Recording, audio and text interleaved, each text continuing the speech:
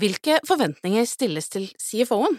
For å få svar på dette har vi hentet inn sjefen til en av dem. Topplinjen, en podcast fra Deloitte.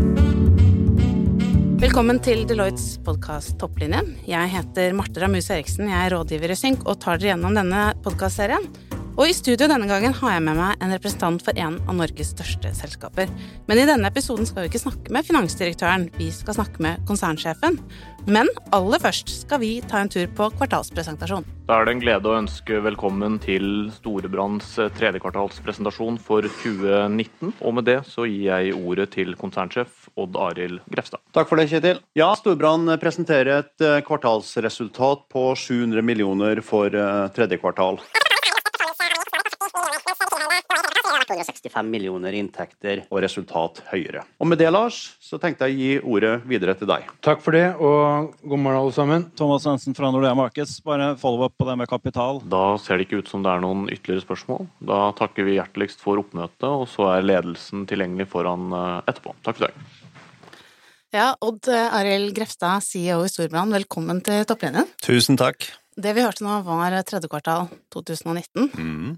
Men du og Lars Løddesøl, dere har stått skulder ved skulder på kvartalspresentasjoner siden 2012. I hvert fall 30 ganger, skulle du tro. Ja, det har vi gjort. Vi har jobbet tett sammen, enda lenger enn det faktisk, men kjenner hverandre veldig godt gjennom de siste årene og nå med kvartalspresentasjoner sammen, ja. Og nå er jo ikke Lars i studio i dag, men vi skal snakke litt med deg. Som en erfaren næringslivsmann med lang bakgrunn som CFO selv, hvordan dine forventninger er til CFO-en i selskapet du leder. Men la meg bare høre litt om denne dynamikken mellom CEO og CFO. Vi hørte litt av det her. Hvordan fungerer det hos dere? Nei, altså, det er jo en veldig tett relasjon. Det er veldig mange agendapunkter og ting man jobber med som er felles. Så det er jo en dynamikk som er basert på at du må jo ha full tillit begge veier. Det personlige rundt tillit, åpenhet, ærlighet, integritet, det må være på plass. Og hvis det er på plass, så er det veldig mye annet som faller på plass også. Så jeg vil si at de personlige egenskapene, den tilliten og troen på at det er i selskapet beste absolutt alt blir gjort fra CFO-en sin side, det gjør at man egentlig ikke behøver å prate sammen omtrent hver eneste dag. Vi vet hva agendaen er, vi vet hva vi jobber mot, så det er mye fleksibilitet og frihet innenfor de rammene som er der, men det er dette som ligger i bunn da. Hvor tett jobber dere sammen? Setter du og CFO-en dere sammen i et møterom og klekker ut lure ting som dere går ut med, eller fortell litt om hvordan dere jobber sammen? Nei, altså det er ganske strukturerte prosesser vi har. Det er klart at vi har en konsernledelsesmøte, det har vi hver 14. dag nå. Vi har veldig mange styremøter, både for konsernstyret, men for de andre selskapene våre. Så du kan si der jeg og CFO-en møtes løpende, det er jo i agendasettingen. Det å bestemme hvilke saker som skal på planen når, det er jo utrolig viktig, og at det er de riktige forholdene vi tar opp. Og så legges det jo en plan gjennom året, altså CFO-en står jo da for å sette opp en plan for business reviews på de forskjellige enhetene våre som vi tar internt, og som vi tar til styret vårt også. Så gjennom den agendaplanleggingen og gjennom det årshjulet som vi da har med å eie en strategiprosess, strukturerte diskusjoner rundt strategi, rundt å legge en finansiell plan, og ikke minst rundt arbeidet med oppfølgingen, virksomhetsstyringen, rapporteringen inn og korrigerende tiltakene. Det å sette must-win battles med tilhørende KPI-er, oppfølgingen av det, det er klart det der gir mange elementer i den interne styringen av virksomheten, der vi løpende prater sammen for å få dette på plass, og der vi, hvis det er et eller annet, så er det veldig kort kontakt til å stikke inn til hverandre. Når blir dere uenige? Ja, det er et godt spørsmål. Det er veldig sjelden jeg kan tenke at vi har vært uenige. Men det er klart at CFO-en kommer jo fra et veldig finansielt ståsted, skal gjøre det. Og så er jo Lars en forretningsmessig mann også, så han klarer jo å se en total sammenheng, men vi har litt forskjellige roller. Og det gjør at enkelte gang så kan det jo være at jeg tar et mer forretningsmessig ståsted, kanskje i en diskusjon rundt kostnader etc., der CFO-en kommer fra et ståsted der man skal være veldig strikt, mens kanskje ut fra en CEO-rolle klarer man å må man se et litt større perspektiv på enkelte ting, og tillate at det blir brukt noen ressurser på forhold som kanskje ikke gir avkastning i dag, men litt lengre ut. Så i sånne faglige diskusjoner kan vi jo absolutt være uenige. Og som du var inne på, så kjenner dere hverandre godt. Dere har jobbet tett sammen i mange år. Hvordan tar man ut uenigheter når man også kjenner hverandre så godt som personer? Nei, altså vi har jo en veldig sånn enighet om strategi og mål, og vi vet hvor vi skal, og vi vet hva vi vil med dette selskapet, hva retningen er. Og da føler jeg at så lenge man har målene, man alignet om det, så det ikke så vanskelig å være uenig om midlene. For det blir på en måte detaljer oppi det hele. Hvordan skal vi taktisk gjøre noe nå? Vi jobber jo med det også i konsernledelsen, ikke bare med CFO og CEO, men med hele konsernledelsen. Prøve å dyrke litt uenighet, og prøve å få fram litt friksjon og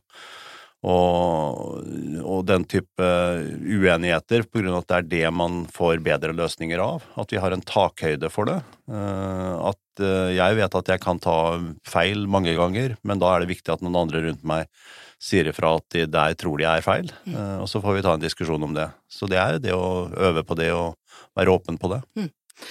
Med meg i dag så har jeg også Sjur Gåseide. Du også CEO, men i Deloitte. Det Odd Arild Grefstad forteller om her, hvordan river det overens med det du hører og ser med de kundene du har kontakt med? Ja, jeg kan jo snakke om min egen situasjon først, for jeg kjenner meg igjen også i forhold til min egen rolle, selv om jeg ikke skal si at Deloitte i Norge like stort og komplekst som Storebrand. Men mye av dynamikken i forhold til rolle og det å finne en struktur og det å ha en CFO eller en COO, som vi kaller det for i vår struktur, jo helt avgjørende å få til å fungere bra. Og så når du spør om andre virksomheter, så tror jeg det ganske gjenkjennbart for de aller fleste store virksomheter. Jeg synes det som spennende, og som du var så vidt innom, Odd Arild, det jo dette med CFO-ens rolle inn i det strategiske. Fordi at vi snakker jo veldig mye om at CFO-ens ulike roller, og at liksom strategen en av de rollene. Men så skal man jo passe på at den ikke tar over din jobb, at en CFO inn i det strategiske blir for lik den rollen som du spiller i det, eller? Ja, altså jeg tror det funker veldig godt å jobbe sammen på disse tingene, og så det jo vi har jo en stor og tung CFO-organisasjon, så det klart at det veldig mange flinke personer i den organisasjonen som jeg har en relasjon til, sammen med CFO-en, selvfølgelig i veldig mange sammenhenger.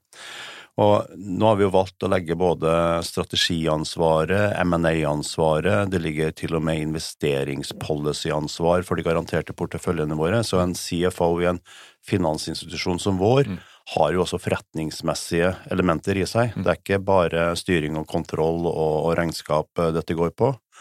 Og i en så bred rolle med såpass mye flinke folk, så det veldig naturlig å spille på de. Men det klart det ligger noe i den CFO-rollen fra kontroll til strategi. Det ganske bredt. Jeg bruker noen ganger å si at man blir ansatt for at man strateg og kan på en måte ta ut strategiene, og så blir man eventuelt sparket for at man ikke har kontroll. Og den bunnplanken med kontroll, styring på virksomheten, oversikt, kunne følge lover og regler og vite hvordan alt det regulatoriske henger sammen, være god på detaljene rundt regnskap, etc. Det liksom bunnplanken, men det ikke nok. Det må nå utover det. Ja, for vi har jo hatt nå mange CFO-er inne i dette studiet, og alle snakker egentlig om at de vil over mer den strategiske posisjonen. Men så vidt jeg skjønner, så du jo opptatt av at CFO-rollen, ja, den skal være strateg, men skal også være litt politi. Ja. Og hvordan utøves det hos dere? Nei, altså, for å si noe om det med strategi først, da, for jeg tror jo, altså, den der tanken om at det en CEO og kanskje en CFO som setter seg i et rom og tenker store tanker, og det det som drar virksomheten fremover, det har jeg jo ingen tro på. Jeg tror jo at det i summen av alle de gode hodene i Storebrand at vi klarer å få de gode strategiene. Derfor så har vi brede prosesser i strategiutformingen som alle forretningsområdene med, men de ledes av CFO-området for å trekke dette opp. Og så blir jo jeg koblet og får lov til å si mine tanker og meninger om dette jeg også underveis i prosessene, og så samles vi jo og samles om hvordan vi da skal ta dette ut internt, men også mot styret vårt, men også hvordan vi tar det ut mot markedet i en kapitalmarkedsdag. Og da det litt vanskelig nesten til slutt å si hvem var det som kom på hva her. Jo, vi hadde gode prosesser, vi diskuterte, vi brukte hverandre for å få fram de rette vurderingene, og så blir det et sluttresultat som vi alle føler bra. Og da var det CFO, eller var det CEO, eller hvem var det som kom på dette? Egentlig ikke så viktig, så lenge vi klarer å bruke hverandre godt på det. Og det strategiutforming i praksis hos oss i hvert fall. Og så det du spør om rundt politi og strategi. Det klart, i det daglige, i oppfølgingen av enhetene, så jo virksomhetsstyringen vår, det vi kaller liksom oppfølgingen av KPI-ene, den månedlige rapporteringen internt, det kjempeviktig for å holde styr på hvor vi ligger an og kunne gjøre korrigerende tiltak. Og da det jo CFO-en som må komme opp med både hvordan ståa og forslag til hva må vi gjøre nå, og det kan være tøffe tiltak med kostnadsreduksjoner, etc. hvis topplinjen ikke utvikler seg på den måten den skal. Og da CFO veldig tydelig på hvordan dette skal være, og det kan jo nesten grense til en politirolle, vil jeg tro noen vil føle. Men det det som må til. Fordi det jo, det spørsmålet at når alle skal ta den strategiske rollen, hvem det da som skal være den realisten, den som på en måte tar den djevelens advokatposisjonen og sier hei, folkens, dette det ikke sikkert det så mye motsetning mellom det med strategi og realismen da, så det jo Hvordan får du til den dynamikken? Nei, jeg tror det går på mye mer det der at man har en god rolleforståelse, man har gode prosesser å jobbe inn imot, og da vil både det å sette en strategi, men ikke minst å følge opp hvordan den strategien utvikler seg, gjøre korrigerende tiltak, som det der operative, løpende arbeidet. Det henger veldig godt sammen, altså. Det ikke sånn to forskjellige prosesser som frikoblet fra hverandre, det en enhetlig, egentlig prosess. Men jeg synes jo at jeg ser forskjellige CFO-er som tar litt forskjellig rolle inn i den kalde utfordrerrollen. Litt i forhold til hvilken rolle man ansatt inn i, og litt hvordan kulturen i selskapet men jeg synes også jeg merker veldig godt at skal du ta en litt kraftig og tøff utfordrerrolle, så skal du også ha bygget tillit internt i organisasjonen og inn i et ledermiljø, slik at de forretningslederne som du da faktisk utfordrer, har respekt for de motforestillingene og synspunktene du kommer med. Og det synes jeg veldig tydelig at de som sterke, de ser du også har bygget den tilliten over lang tid. Ja, nei, men jeg helt enig, og det der det jeg starter med kommer inn, denne med integriteten og det å ha den styrken. For det klart at når du som CFO har en standing og en integritet mot resten av teamet, alle vet at du har fullmaktene som trengs, og i tillegg så vil du bare selskapets beste, da på en måte litt CFO-ens ord i en del sammenhenger, det lov. Og sånn må det være. Vi har hatt ganske mange diskusjoner rundt det, og det klart det kostnadsfordelinger, etc., som til dels skjønnsmessig, må være det. Og da det ikke sånn at vi kan, i en organisasjon som vår, så kunne man ha brukt liksom omtrent halve året på å diskutere det. Det har vi sagt at altså, det der det CFO som bestemmer. Punktum. Det diskuterer vi ikke. Hvordan rolle har du overfor CFO-en, litt med tanke, og jeg spør fordi du har jo bakgrunn selv som CFO i Storebrand lenge. Hvordan tar du en annen rolle, tror du, overfor CFO-en som CEO, fordi du har vært det selv? Altså, jeg tror ikke det drømmen for en CFO å ha en CEO som har vært CFO i 10 år selv. I utgangspunktet så det litt krevende, for klart at jeg jo veldig interessert i alt som har med CFO å gjøre, og det en bred og spennende CFO-rolle. Altså, vi har snakket nå mye om både kontroll, regnskap, virksomhetsstyring, strategi, men her ligger jo hele også kapitalstyringen vår, et fantastisk team som jobber med solvensrapportering, modellering, et IT-team som har datagrunnlag, som klarer nå å få opp grunnlagene på lik måte etter de forskjellige rapporteringslinjene våre, inklusiv solvensrapporteringer.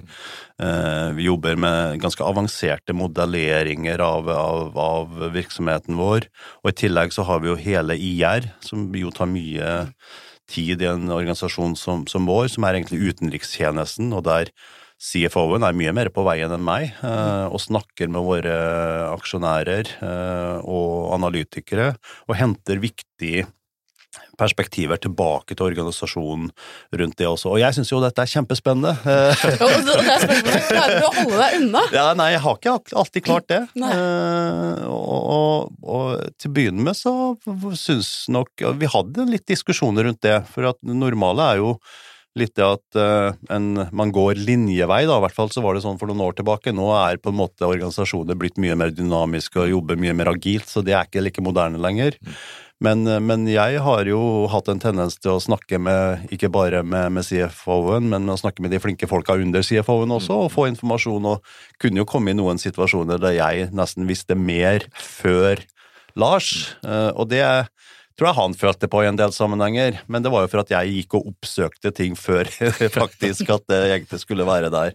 Og jeg skjønner at det vanskelig, men det har vi også snakket ut om, så da har vi funnet ut av det. Og så det jo interessant, for det jo en god del nå toppledere i norske virksomheter som har CFO-bakgrunn, sånn som det du har, Odd Arild, men det du også ser jo at det jo veldig få av de som sitter da i din rolle som har vært CFO-er, som ikke også har vært ute og ledet en ganske stor forretningsenhet. Ja. Så jeg tror jo at man aktivt opptatt av å balansere den bakgrunnen, slik at man ikke skal bli for vindskeiv mot det finansielle som toppleder. Ja, men jeg tror det sånn i litt større organisasjoner, det en veldig styrke å ha den bredden og den finansielle forståelsen i litt komplekse virksomheter som det å ha jobbet i en CFO-organisasjon. Men du må også kjenne til kundedimensjonene, du må ha kunderelasjonene, du må vite hvordan du skal forholde deg i det forretningsmessige, mot innovasjon, mot forskjellige andre områder, så den kombinasjonen der kjempeviktig. Men nå, for å ta det litt videre da, vi har snakket mye i denne podcastserien om CFO-ens rolle, CFO-ens utvikling, og vi vet jo det at toppledere har jo alltid en slags liten plan om hvordan de skal utvikle ledergruppen sin, hva slags personligheter og typer man skal ha inn i de ulike rollene fremover. Så neste generasjon CFO i Storebrand da, hva slags nøkkelegenskaper må være til stede for dem? Ja, vi har nettopp hatt vår suksessjonsgjennomgang i konsernledelsen nå, så nå har vi vært dypt gjennom og sett på forskjellige kandidater til de fleste stillingene. Så nei, altså, jeg tror jo grunnforutsetningene rundt dette med at du må kunne inngi sterk tillit, det et utgangspunkt som bare må ligge der, og så det å ha god forretningsforståelse. Og vi en ganske mangeslungen virksomhet i Storebrand, det å kjenne til om ikke fra innsiden, så i hvert fall fra utsiden ganske godt det forretningsmessige virksomheten vår. Det en utrolig viktig egenskap. Og så det mer og mer teknologi. Altså en CFO-organisasjon i dag veldig mye teknologisk organisasjon, data. Du må ikke være spesialist på det, men du må kunne lede den delen av virksomheten også på en god måte. Og så må du faktisk være en veldig god kommunikator, både internt, vår CFO og CFO-organisasjon kjører kurs internt om verdiforståelse, hvordan bygges verdi i en virksomhet som vår, for å få en eierskap til verdiskapning internt, og eksternt selvfølgelig gjennom kapitalmarkedsdager, kvartalspresentasjoner og roadshows, det å kunne fortelle historien på en god måte. Det vil si at det der i hvert fall 3-4 veldig viktige egenskaper. Odd Arild inne på noe her, eller? Ja, jeg vet hva, jeg kjenner meg veldig godt igjen, og jeg tenker, som du sier, altså kravene til den faglige siden øker jo nettopp, som du sier, fordi at du ikke lenger bare en god regnskapsmann, men du må være i for seg en god analytiker, du må forstå digital utvikling, etc. Og så mener jeg jo at kalle menneskesiden og people skills i dette blir bare viktigere og viktigere, som du sier. Altså, du skal bygge tillit, du skal ha troverdighet i organisasjonen, du skal kunne klare å kommunisere, og du skal være en forretningspartner for alle linjeledere som du skal bygge relasjoner med og få til å fungere. Så det ikke noen enkel jobb, dette her. Nei, bare for å pirke litt i det, fordi at vi snakker om personlige egenskaper her, men egentlig så det noen krav du stiller, ikke sant? Du skal du skal liksom vise autoritet, men hva slags personlige egenskaper, hva slags person skal hun som blir den neste CFO-en i Storebrand? Nei, det det der med at altså, du må jo ha den faglige grunnlaget, den der plattformen i bunn, for hvis du ikke har det, så vil du ikke få respekt. Men utover det, så det jo personlighet det går veldig mye på. Det går på det at du har erfart, og du vet at du kan gå til en person og snakke konfidensielt med den personen om noe uten at det blir brukt mot deg. Det går på at du føler at det en fair behandling, at det alle blir behandlet likt i gruppen, at man har en person som tenker på konsernets beste. Dette med integritet, som det så fint heter. Altså, du må føle det. Og være trygg på det, da får du tillit, og da får du disse samarbeidsrelasjonene til å fungere. Tusen takk for det. Det blir spennende da, å se utviklingen i Storebrand videre. Tusen takk for at du delte din innsikt og erfaring fra samarbeidet med CFO-en og resten av konsernledelsen egentlig, og Odd Arild Grefstad. Takk for det. Tusen takk. På cfo.deloitte.no finner du lenker til artikler om det temaet vi har diskutert i dagens episode, og har du spørsmål eller trenger råd om problemstillinger som vi har tatt opp i denne episoden eller andre ting, kontakt oss gjerne på cfo@deloitte.no. Topplinjen, en podcast fra Deloitte.